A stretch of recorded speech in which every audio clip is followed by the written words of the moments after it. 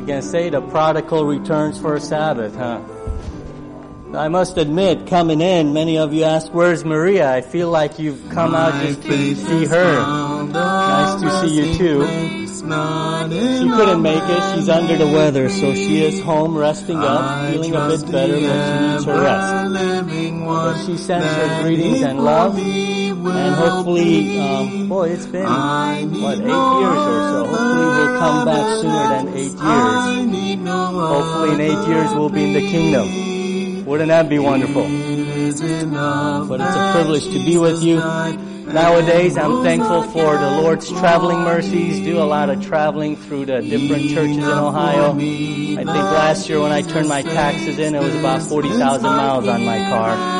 So visiting our 11 schools and different churches and adventures and pathfinders and high school and young adult ministry and campus ministries keeps me on the road. And I'm thankful that the Lord keeps us safe and gives us the privilege to serve. And one of the joys of youth ministry is, of course, summer camp. It's good to see some of those young people that as you go to the churches, you see them at camp. And what a ministry summer camp is. Like Ellen White says in Steps to Christ, nature and revelation alike testify of God's love. And so when you bring them out into God's nature at Mohaven, 700 acres of God's beautiful nature, and you have the Mohican River, and you have horses, and you have trails, and you have this amazing opportunity where young people get in touch with nature. Let's face it, today's young people, when I was growing up, our parents tried to get us to come in the house. Today, I'm trying to get my kids to get kicked out of the house. And we take their phones away for a week. And of course, they're able to call mom and dad at certain times of the day. But, to have them be in God's nature and not on the screen, and to hear them listening, often parents send me a text after camp and say, my kid is singing about Jesus. So it's just a privilege to see young people turn back to the Lord and to go back to God's nature. And so everything we do is that we want our young people to stay close to Jesus. And that's why I appreciate the fact that you involve your young people. May that continue to happen, because our churches are not to grow old, they're to grow young. Amen? Amen. So continue to pray for us in youth ministry. The devil always attacks when you're serving. But I found it true that the devil attacks harder when you're trying to minister to children and youth. And he did that when the disciples tried to stop the children coming to Jesus, right? So let them come to me. Well, today I'd like to encourage you since it's a new year, back to the beginning, Genesis chapter 1. So if you have your Bibles, we're going to go back to the beginning. I hope to finish soon so that we can be home on safe roads. Genesis chapter 1. I've been spending some time looking at Genesis chapter 1 in the beginning of this year, and my heart has been encouraged, and I hope that I could share with you a few encouraging words this Sabbath from not only the introduction and the beginning of the book of Genesis, but really Genesis 1 is the introduction and the beginning of the whole Scripture. It really introduces all of Scripture. And would you mind if we just pause for a moment of prayer before we get into God's Word? Let's pray. Gracious Lord, what a privilege to come before you today, to praise you, to worship you, to adore you, to recognize you as our Creator and our Redeemer, our Sustainer, our Savior. We ask, Father, that you will pour out your Spirit today, that your Spirit may speak through your word, that it may not be my words but your words. It may not be my thoughts but your thoughts. I pray that the Spirit may uplift Christ and that we may see Jesus through your word. And the promise of John 12, that if I be lifted up, will draw all peoples to me. And I pray that as Jesus is lifted up, we may be drawn closer to Him, deeper into His love, deeper in our relationship with Jesus. Strengthened that as we face a new week, we may walk with You, and that everyone around us may see Jesus in our life. So, Father, I pray that the words that I speak and the meditations of my thoughts be acceptable in Your sight. For You alone are my strength, my rock, and my Redeemer. And in Your precious name I pray. Amen. Genesis chapter 1 was written, of course, by Moses, but at a time when God was fully misunderstood. Now, we got to go back to the time when Lucifer rebelled up in heaven. And you remember he began his rebellion very deceptively. He began rebellion by insinuating that God is not the God that the angels think He is. That He is not a God of love, that He is not a God of mercy and justice, that He is not a God of truth, but He is a selfish God. And the only reason He created the angels and the universe is so that they could serve Him. And then He insinuated that if He would be in the place of Christ, He could do things much better, right? So He would come, if you read in Patriarchs and Prophets, He would come before God and fall down and adore and worship like the other angels. But then when He left God's presence, as if thinking God doesn't know, He would tell the angels, I don't think we can trust God. You see, putting doubts. And so when, according to Revelation 12, He was thrown out of heaven and came to this earth, He continued misrepresenting God. And so He would tell humans that there isn't a one true God, there are many deities. And that these deities are ones that you could even see, the sun and the moon, right? And then you would worship these deities in order to appease them, because they're not for you. And they're against you. And the only reason that gods created in the first place is so that they would serve the gods. The humans would serve the gods. You see, so He totally misrepresented. And creation itself came to be through war. Moses, growing up in Egypt, learned under Egyptian mythical cosmogony that the sun god Re was warring against the ocean god Nun, and that's how creation came about. And then the Babylonians taught that the creation came about by the god Marduk trying to fight the divine sea serpent Tiamat. So when Moses wrote the book of Genesis, after his own conversion experience of leaving Egypt and finding God, right, by Mount Sinai, he wrote it at a time when the world was in total darkness about who God was. And so he begins the words in Genesis 1:1, well known, in the beginning, God. You see, all of Scripture is about God.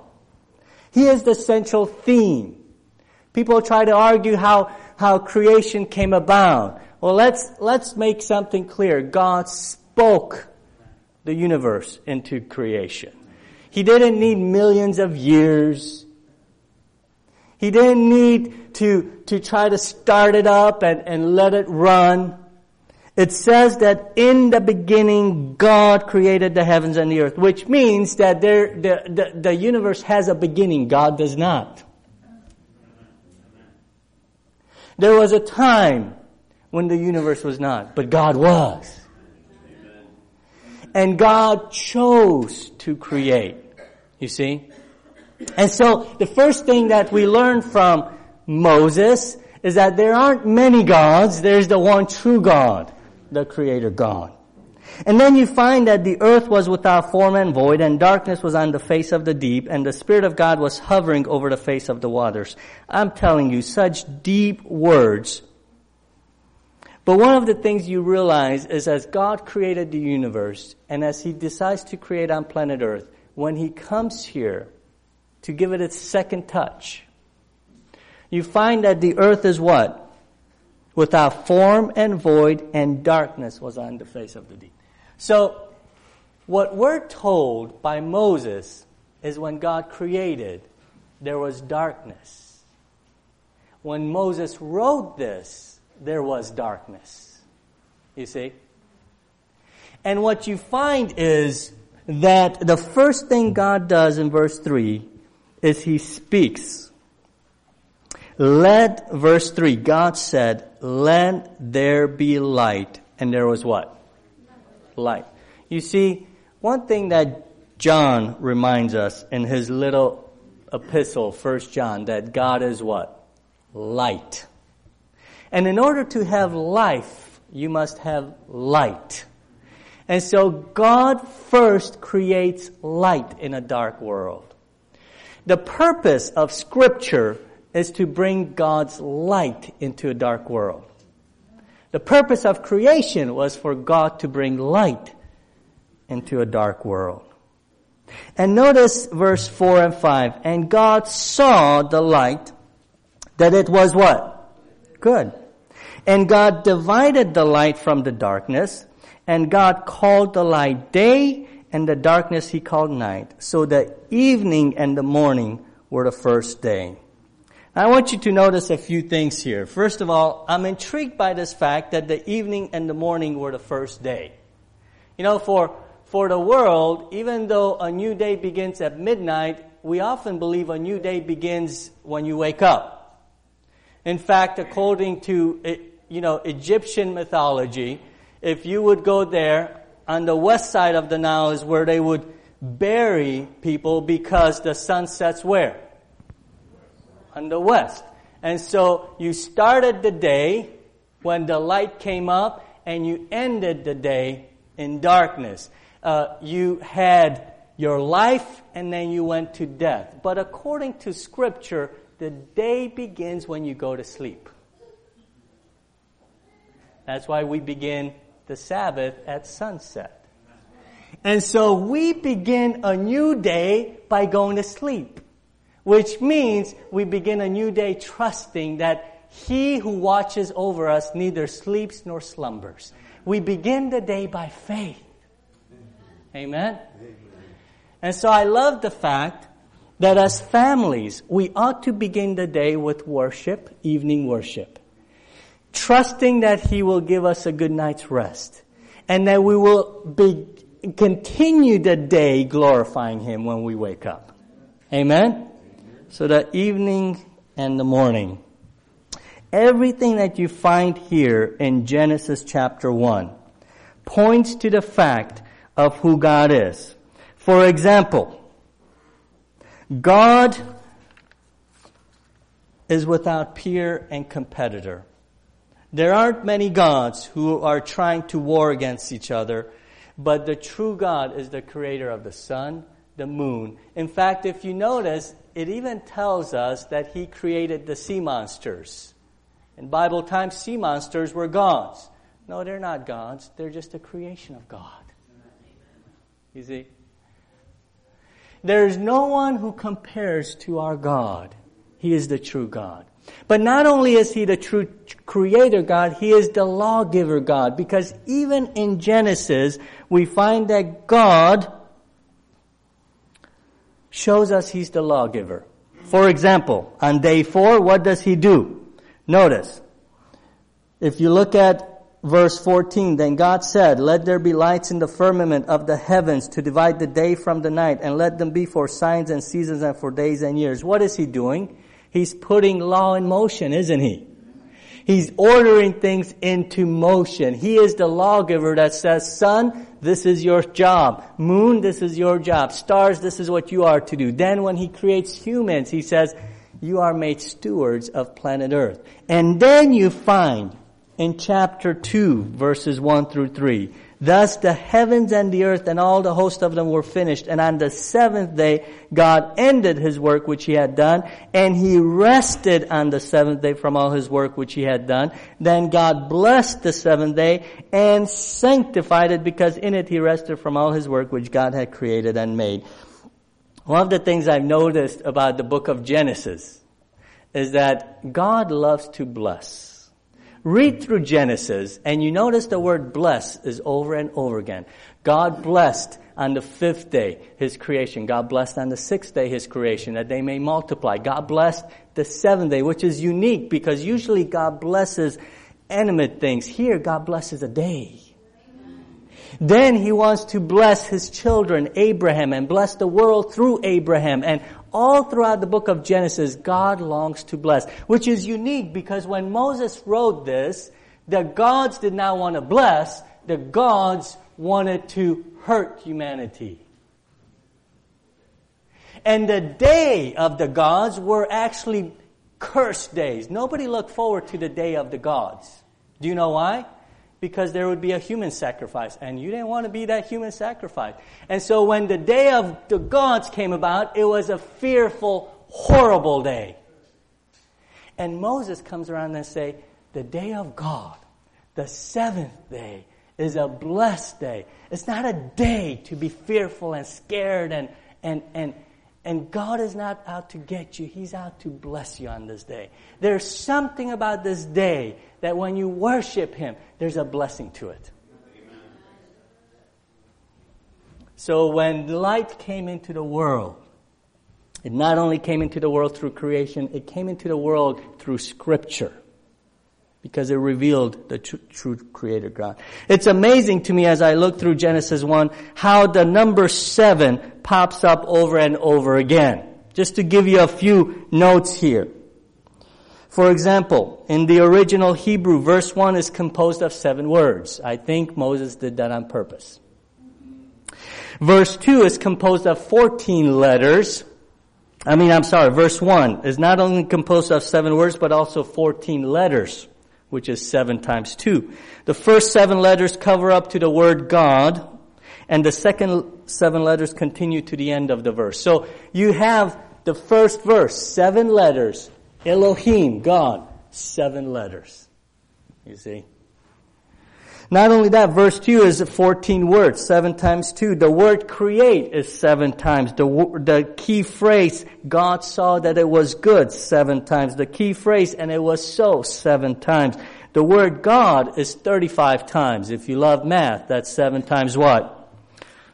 You don't love math. All right. 7 times 5. And the word the earth is 21 times. And of course, creation is in 7 days. You read through Genesis 1, and over again, Moses on purpose highlights the number 7. It is as if Genesis 1 has a rhythm of 7 to it. Do you know why? Because creation took place in a rhythm of 7. We were created to begin work on Sunday, the first day, and to rest on the 7th day.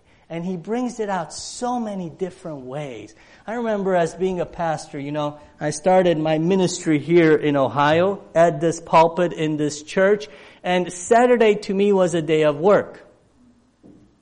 Because I would preach 2 sermons. I would preach here, run over to Westlake, and preach in Hungarian. And I do that over and over again. And one day, I remember sitting at behind the pew, behind the pulpit, getting ready to preach at the Hungarian church, thinking, I spent so much time worrying about how I'm going to preach and making sure I do it right, and nervous. Any of you get nervous being up front?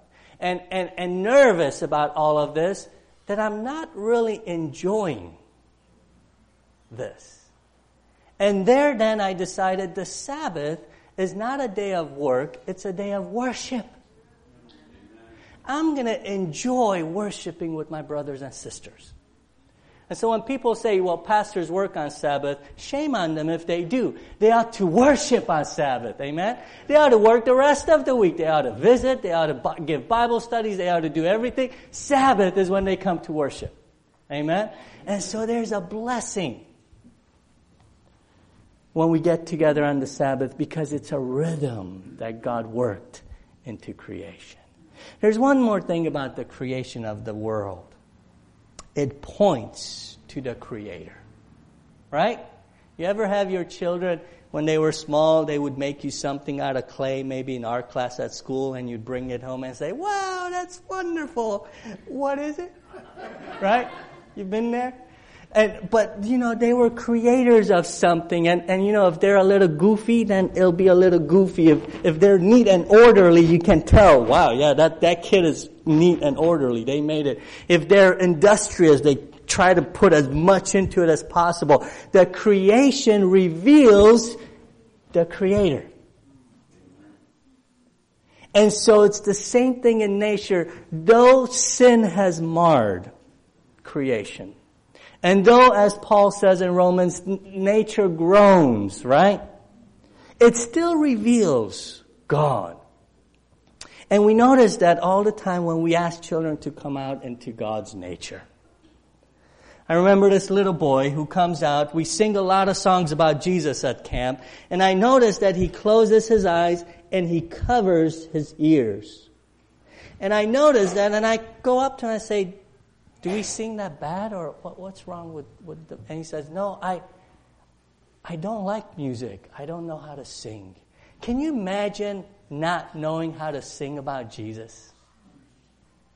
See, he comes from a background where there is no God. He comes from a background where they don't talk about Jesus. He knows nothing about Jesus. He comes to camp and he hears praising about Jesus, and he doesn't understand it. He doesn't grasp it. And so I told him, my prayer for you by next summer is that you learn to sing about Jesus. Where better to learn about Jesus than in nature? Amen? There was another time when a young boy, Friday afternoon, we have what's called agape feast. Of course, agape meaning love. We bring the kids together and we remember the love of Jesus for us. And so I've noticed over the years that usually there are some children that start acting out by Friday. And so there was this one boy that really was not listening to his counselors, and finally the counselor came to him and said, Pastor, you gotta help me. I don't know what else to do with this boy. And of course it's illegal to duct tape him to a door or something. Which we don't do, by the way, I'm just joking. But, so I go up to this boy, and I ask him, what's wrong? And tears started coming from his face. He says, well, it was my mom and I for a long time. And she's been dating this person that's abusive. And I have to stand up. And now it looks like I have to move in with my grandpa. And his struggles have nothing to do with camp. But at camp, he's a boy. At camp, he's loved. At camp, he sees Jesus. And he knows Sunday he's going back to an environment that is hurtful, harmful, painful. And it hurts too deep. And so I hugged him and prayed with him. And the God of creation will go with you and be with you. There's another boy who just wanders. We call him Little Wanderer, and we tell our counselors, he comes every year, you gotta keep an eye on that boy because he just wanders everywhere on camp. Luckily we have 700 acres to wander. But he just wanders. And so you almost think he doesn't listen. Even when he calls home to mom, he grabs the phone and he just runs in circles just like this. I mean, he just does not stand still. And I'm wondering, what does he get out of camp? He stayed for 2 weeks last summer. And then, they get to send home a note to mom in the middle of the camp. And our office manager sent me the note he sent home to mom. This is cute. Let me share with you. Some of the things they share with is what cabin they're in, what their favorite meal is. His is biscuits and gravy. Yummy. And then he loves gym. And then notice what's his favorite thing about camp? Jim with Dakota. He reminds me of how God protects us. Now this is a counselor who's taller than me, pretty muscular, athletic. That's his counselor, and he says, every time I see my counselor, he reminds me of God and how God protects me. And then notice what he writes here. There's a little boy who you think just walks around and doesn't understand anything. I was planning to be baptized this week, but I need to talk to you. Can I perhaps have pastor and I have Bible studies together? What happens when we take young people or we go into God's nature? We see the Creator. And my prayer is, dear friends, is that in the hustle and the bustle that we recognize God in creation. What do you say? That we do come aside. Because I tell you what, the enemy tries so hard to keep us so busy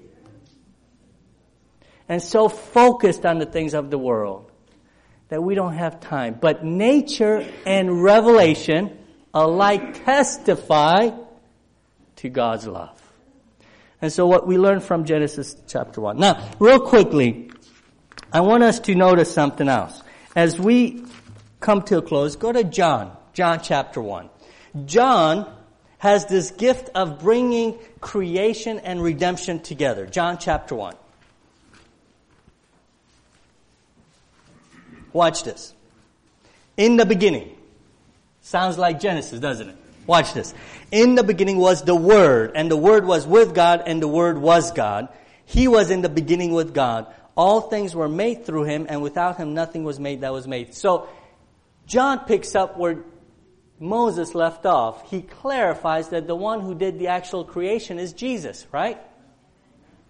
And so we find that all things were made through Him. But notice, verse 4, in Him was life, and the life was what?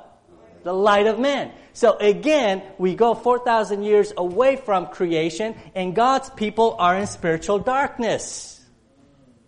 How so?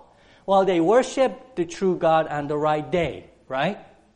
But they have so much formalism and so many traditions that they really don't know God, do they? To them, God is again this person to be feared. And so in this darkness, who shows up? The light. And the reason Jesus came, many reasons Jesus came. He came to defeat the devil. And there are many reasons. But the reason Jesus came is to reveal to us who God is. Right? Because if you have seen me, you have seen the Father. Right? And so notice what we're told here in John chapter 3. We all know the famous verse, right? Verse 16. Everybody quotes it, and if you're a football player, you put it, on those little bands under your eyes and so on. But notice what happens afterwards. Verse 16, God so loved the world, and so on. Verse 17, for God did not send His Son into the world to condemn the world, but that the world through Him might be saved. Isn't it wonderful that we're not condemned by God? But He came to save us. He who believes in Him is not condemned, but he who does not believe is condemned already, because he has not believed in the name of the only begotten Son of God. Now notice, and this is the condemnation, that the light has come into the world, and men loved darkness rather than light, because their deeds were what? Evil. For everyone practicing evil hates the light and does not come to the light, lest his deeds should be exposed. But he who does the truth comes to the light, that his deeds may be clearly seen that they have been done in God. See, the point that when Jesus came into the world is to bring light. But was He accepted or rejected by many? Many of them rejected Him, right? Because they were so accustomed and loved the darkness. And so Jesus, again, longs to shed light into the world. Now the question is, do we love darkness rather than light? I love the fact how John brings two important parts of God into the picture. Verse 16, he begins, for God so loved, and then he goes on, for He is light. Same thing as in 1 John. God is light, God is love. And the problem too often is people like to hang out in one camp of that. God is love, like the Nicolaitans, right? As we talked about. God is love. You can do whatever you want. God is light. So we must become traditional and formalist. Like Martin Luther said, Do you know what happens when you put a drunkard on a horse? Of course you know what happens. He falls off. What you don't know is whether he falls to the right or to the left. Same thing with us Christians. We often are like drunkards. We either fall to the left or to the right. We need to stay in the Word of God and recognize that God is light, that He is the lawgiver, that we are to stay close to His Word and close to Him. And yet He is also love, that He loves the sinner, of whom I am chief. If you go with me to Ephesians chapter 2.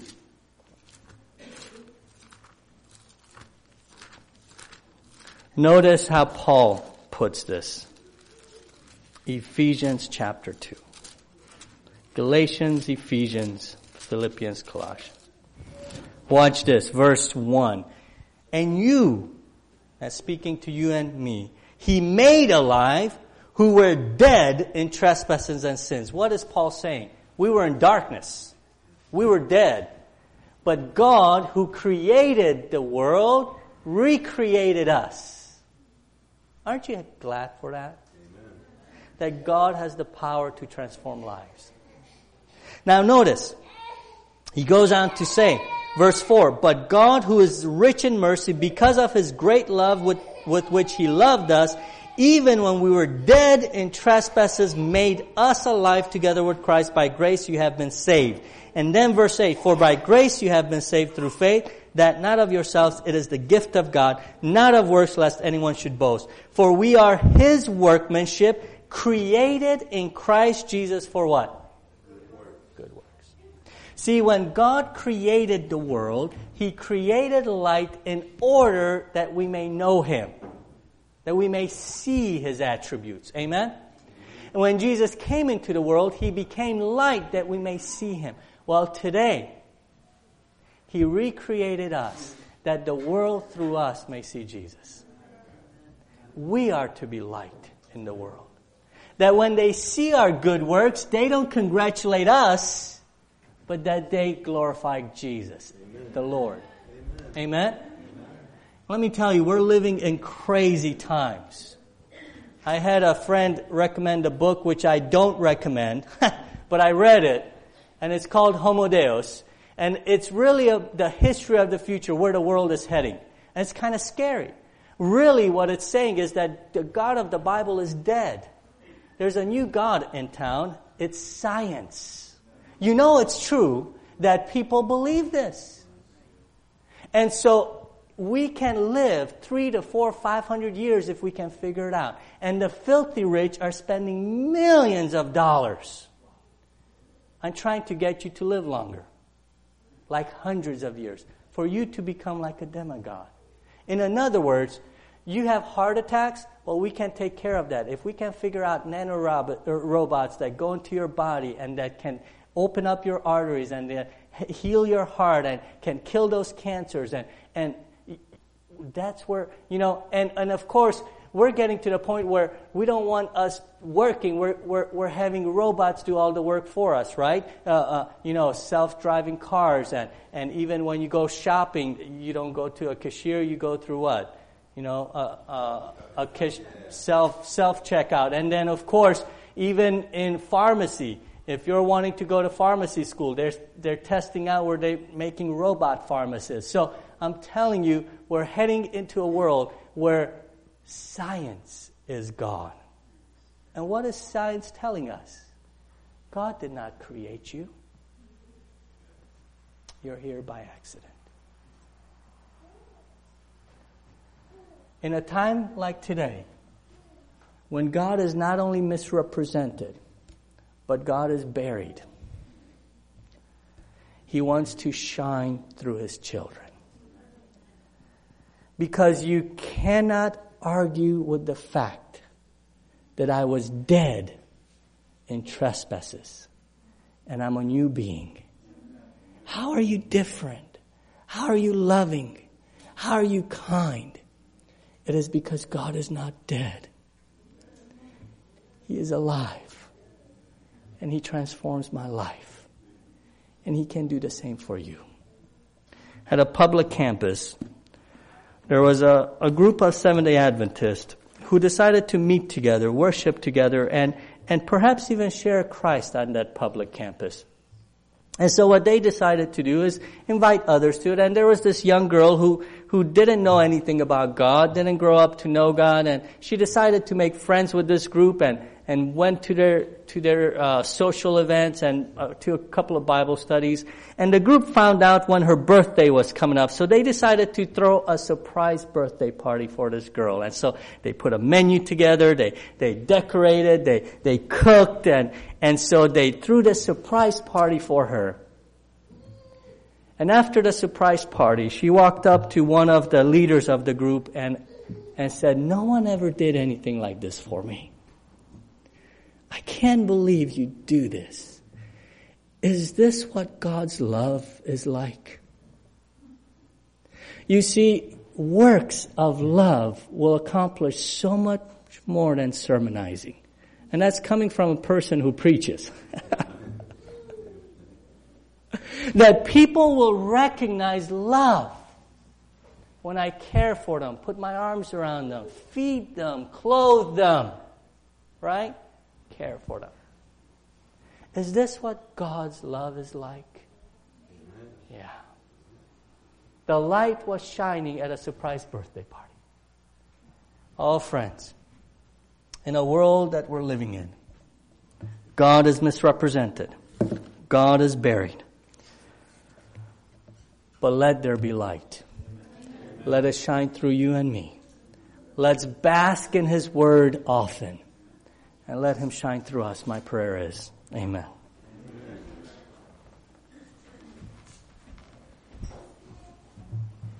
Thank you, Pastor Martin. You're welcome. Wonderful message, amen? Amen. At this time, we're going to have our closing hymn, which is going to be 329. And if you would, kindly stand when you find it. 329.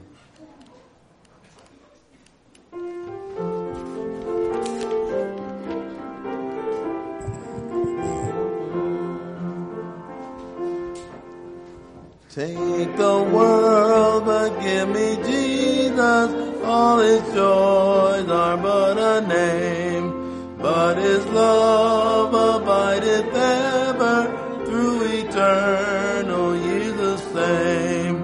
Oh, the height and depth of mercy, oh, the length and breadth of love, oh, the fullness of redemption, pledge of endless life above.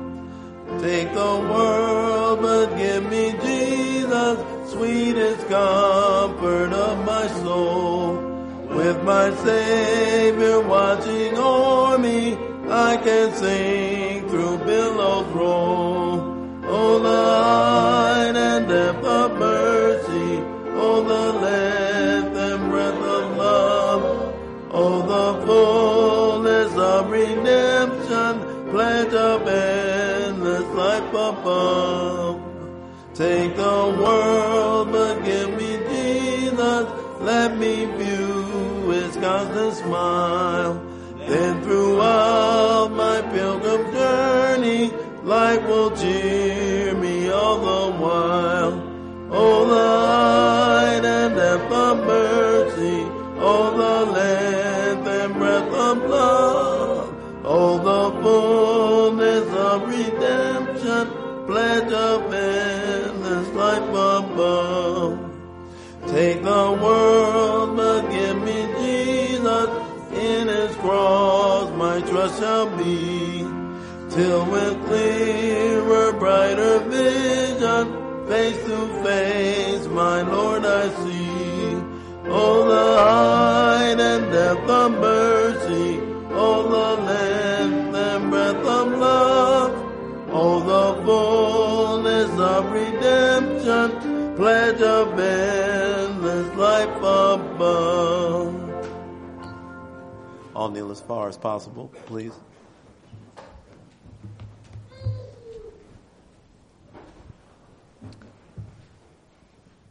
Gracious Heavenly Father, we praise you this morning for being our Creator God. We praise you, Father, for sending Jesus into the world to be the light of the world. And you've challenged us to continue to be a light in a dark world. Lord, we pray that you will pour out your Spirit upon us, that we may stay close to Jesus, that we may bask in His beauty, immerse in His Word, and that He may shine through us, we ask. Lord, I don't know the challenges nor the joys that we shall face this coming week, but you do. I pray that as we depart from this place, may your Spirit remain with each one of us. Guide our footsteps. Give us discernment. Give us the strength and the courage. And I pray that the compassionate heart of Jesus may flow through us to touch lives around us this week. And Lord, whatever challenges may come, I pray that you sustain your people and that you continue to give us faith, hope, and love to keep our eyes on you. In Jesus' precious name, amen.